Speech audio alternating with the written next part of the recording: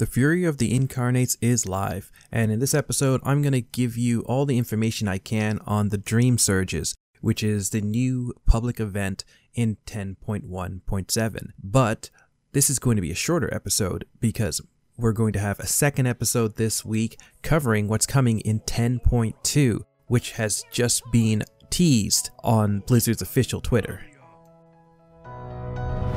For Kalimdor. To the Burning Legion. For Gilneas. For Kazmatan. For the Lich King. For the Sindorai. For the Alliance. For the Horde. For Azeroth. Hello and welcome to For Azeroth. I am your host, the True Villain Manny, and today we're going to be talking all about 10.1.7, which has gone live on servers both in the NA and in the EU. This is the pre-patch, if you will, to 10.2 and is setting up where we are going in what I think is going to be the final chapter of Dragonflight. This patch includes a lot of stuff which is actually quite surprising for a small patch. It is actually, I think, a larger patch in some ways than 10.1.5 was. In this patch, we have the heroic version of Dawn of the Infinites, which has been split into two 4-boss dungeons. We have the Night Elf and Forsaken Heritage Armor, and the big showstopper is the new public event, Dreamsurges. So, starting with Dreamsurges, we have a number of things that have been mixed together. I had initially thought this was going to be sort of a iteration of Time Rifts, but they've taken Time Rifts and added so much more. The first thing is that instead of being once every hour, it's actually once every half hour. And on top of the main event, the team has added a number of complementary side missions or activities that you can do while you wait for the half-hour intervals. And that means that while you're playing, you always have something to do as long as there's a reward that you're after. But for those of you who have limited time, let me break it down on what you should be doing if you have everything available to you. The first thing is you need to go to the right zone. The 4 original zones will rotate through which one has this event happening each week. Look on your map and you will see the icon, which looks like a kind of moon, very Night Elf inspired kind of icon. And if you scroll over it, you will be able to see that it will say that there's Dreamsurge active there and how long it's active for. Again, it's really just once per week, resetting with the weekly reset.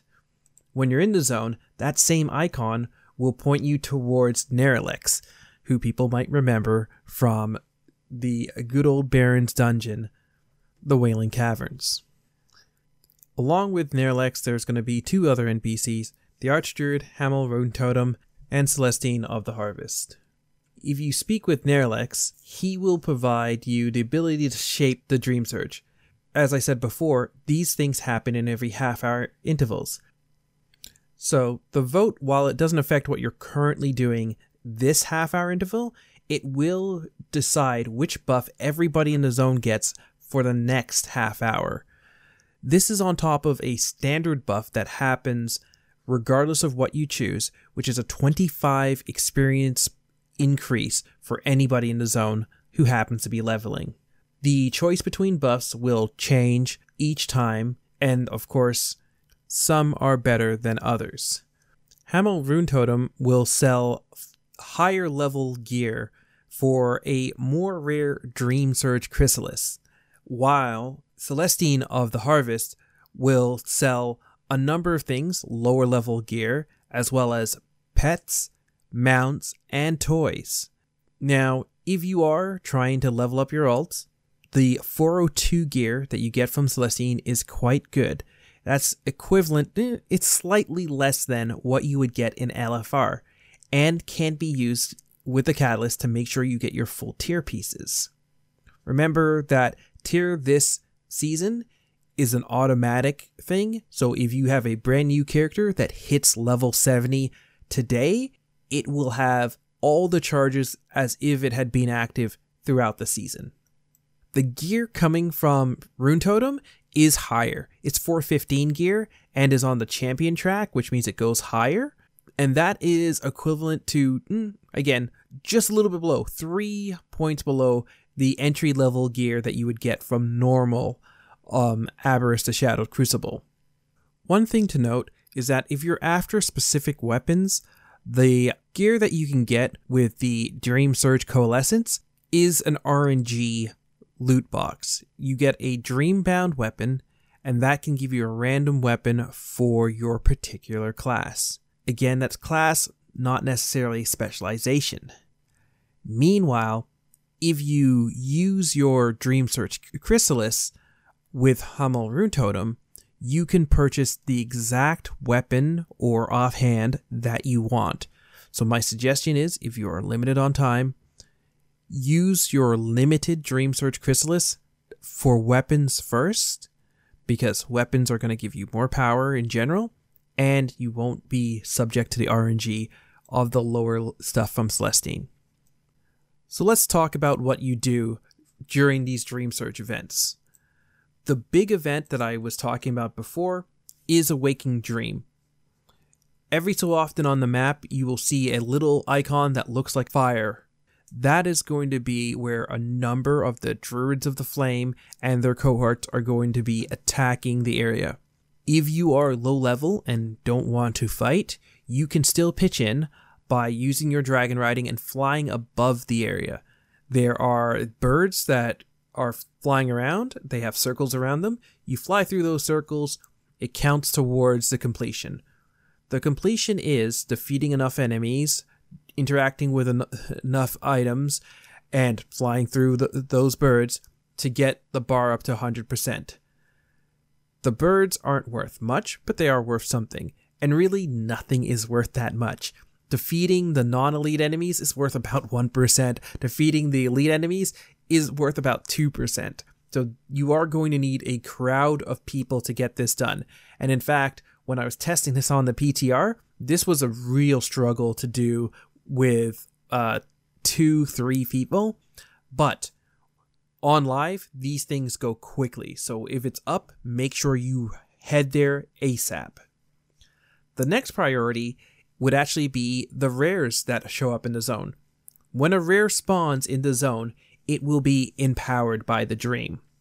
That means it's going to be a lot tougher than what you remember, but with the increased difficulty comes better rewards.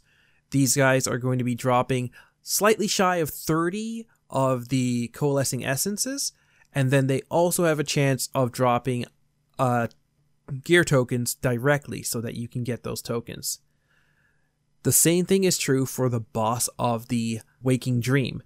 At the end of filling that bar, a boss will spawn, and this boss will again give you a tremendous amount of the coalescing essences and have a chance of dropping the tokens directly. When those aren't available, there are smaller portals, also called Waking Dreams, unfortunately confusing enough, and those portals can be found throughout the zone. Unfortunately, these are not on the map, so you will have to come across them when you do come across them, or if somebody is nice and puts it out in chat, make sure you're paying attention and fly out to deal with those. These things are like mini versions of the big Waking Dreams. Once they are active, they will spawn different enemies. When you kill those waves of enemies, it'll eventually spawn a commander or captain. Killing the captain will give you roughly 10 or so of the coalescing essences, but the waves also have a chance of giving essences, so it works out to be pretty good. In between that, you will see little moats. These moats are fantastic because they not only give you about 3 to 5 coalescing essences, but they also will give you a small amount of Whelpling shards as well towards building Whelpling crests. Again, all of the gear that you're getting from this can be upgraded, so on an alt, having a quick way of getting the crests is fantastic, and these stack up fast. Though a token would cost about 100 of the coalescing essences, you can collect these so quickly. In fact, in my playtime, and I've had a day ahead of the EU crowd, I have managed to collect almost 2,000 of the waking essences, which is enough for the most expensive item on the vendor, which was 1,000 for a vanity mount, as well as tokens for my alt. While I was doing that, I got many tokens directly from the bosses, and I've been able to get upgrades for a number of my alts, including different armor types for Demon Hunter for leather, or my Warlock getting cloth, so on and so forth. As you're going around, there will also be little plants, which, much like the moats, will be able to get you a number of those resources, both the Whelpling shards and the coalescing essences. So the last thing that's in there is that there will be quests. One requires that you do world quests. That same quest will also ask you to kill one of the rares and collect a set amount of essences. I believe it's 100. The thing is, you want to do all of these. Even doing world quests will give you coalescing essences. And there's even a buff that will double the amount of gold that you will get from a world quest. A world quest that might have only given you a couple hundred gold will suddenly be giving you over 1,000 gold with this buff active, if you happen to be lucky and be doing it at that time. The second quest just requires that you gather enough of the Dreamsurge coalescence, and that will give you one of the more rare Dreamsurge chrysalis, as well as some Drake Shadowflame crest fragments. Basically, go into the zone, pick up the quests, do the things in the priority to get you what you need, but make sure that you do everything in order to complete it and get that Dreamsurge catalyst, which is the rare thing that you need to get very specific weapons or higher level gear. And that's basically all there is to the Dreamsurges. It seems pretty simple once you break it down, and I'm really sad that Blizzard did such a poor job of actually communicating it, but I guess that's more content for me. The really cool thing about this is because it happens so quickly, because it's very free form, and because you can just choose whatever is your priority, it's actually a lot more engaging than the time rifts for me. And I think the only reason that my feelings were really all over the place was genuinely because I didn't really have direction on what to do, or I didn't know exactly how things worked, and that was kind of sad. I think that there's also a couple of bugs that are kind of marring the experience. Right now, with the smaller waking dreams, you could have some that are bugged. And this is really problematic because you won't know how you're supposed to do them, and therefore you won't realize that they're bugged unless somebody tells you. So let me just tell you right now. Again, these portals will be all over the zone, and there will not be a map indicator for them. If you come across a portal, you are supposed to be able to click on the portal, assuming it's not already going, to start it being active. But the bugged portals will be there, and you won't be able to click on them. You might think, oh, it's already active, but it won't be spawning stuff. So the way to look at it is that if you have your nameplates active, a non-bugged portal should have its nameplate readily visible. Or, if you're not sure, when you mouse over it, you should then be able to see your mouse turn into a gear. If that doesn't work, then it's likely that the portal is bugged. Move on. The next thing that was kind of weird was if you kill a rare it is still based on your lockout. So the rare might spawn, everybody might be going, and because you killed it earlier, you don't get any loot. Make sure you're remembering what you've killed, or you have an add-on that will track it for you. Waking Dream portals don't have a lockout. You can kill the rares from that every time, and you will get rewards from that every time, which means that there's sort of a difference between what you could do once per day, once per week, and what you can farm to your heart's content. So keep that in mind when you're playing. So while I feel this is a marked improvement over 10.1.5 and the time rifts, I have to say that the general consensus is that this is actually kind of mid. There has been a lot of fantastic parts about Dragonflight, and there has been some stuff that hasn't been as good, and that inconsistency is really what's starting to become the talking points in the community. A lot of people are loving the story, the cinematic team kicking it out of the park. I personally am loving the UI updates. They keep bringing in new stuff. In fact, in this patch, we got the new ping system, which is something that I would want to talk about, but I haven't really had a chance to get used to it myself. And until I'm using that in like a raid or dungeon properly, I don't want to really give a half-baked review. The thing about Dragonflight is that they are completely going in a new direction. We are getting faster content releases. We are getting a lot of content that is purely optional. In fact, the title of last episode was optimally optional. And what that meant was that you can go through 10.1.7, do the different story beats that have been unlocked, and completely skip all of this content that they've done for Dreamsurges. Do I think that that is wise? It actually depends on where you're sitting right now.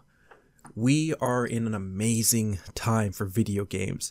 People are loving Diablo 4, and if you haven't blazed through the entirety of that campaign, people are loving that.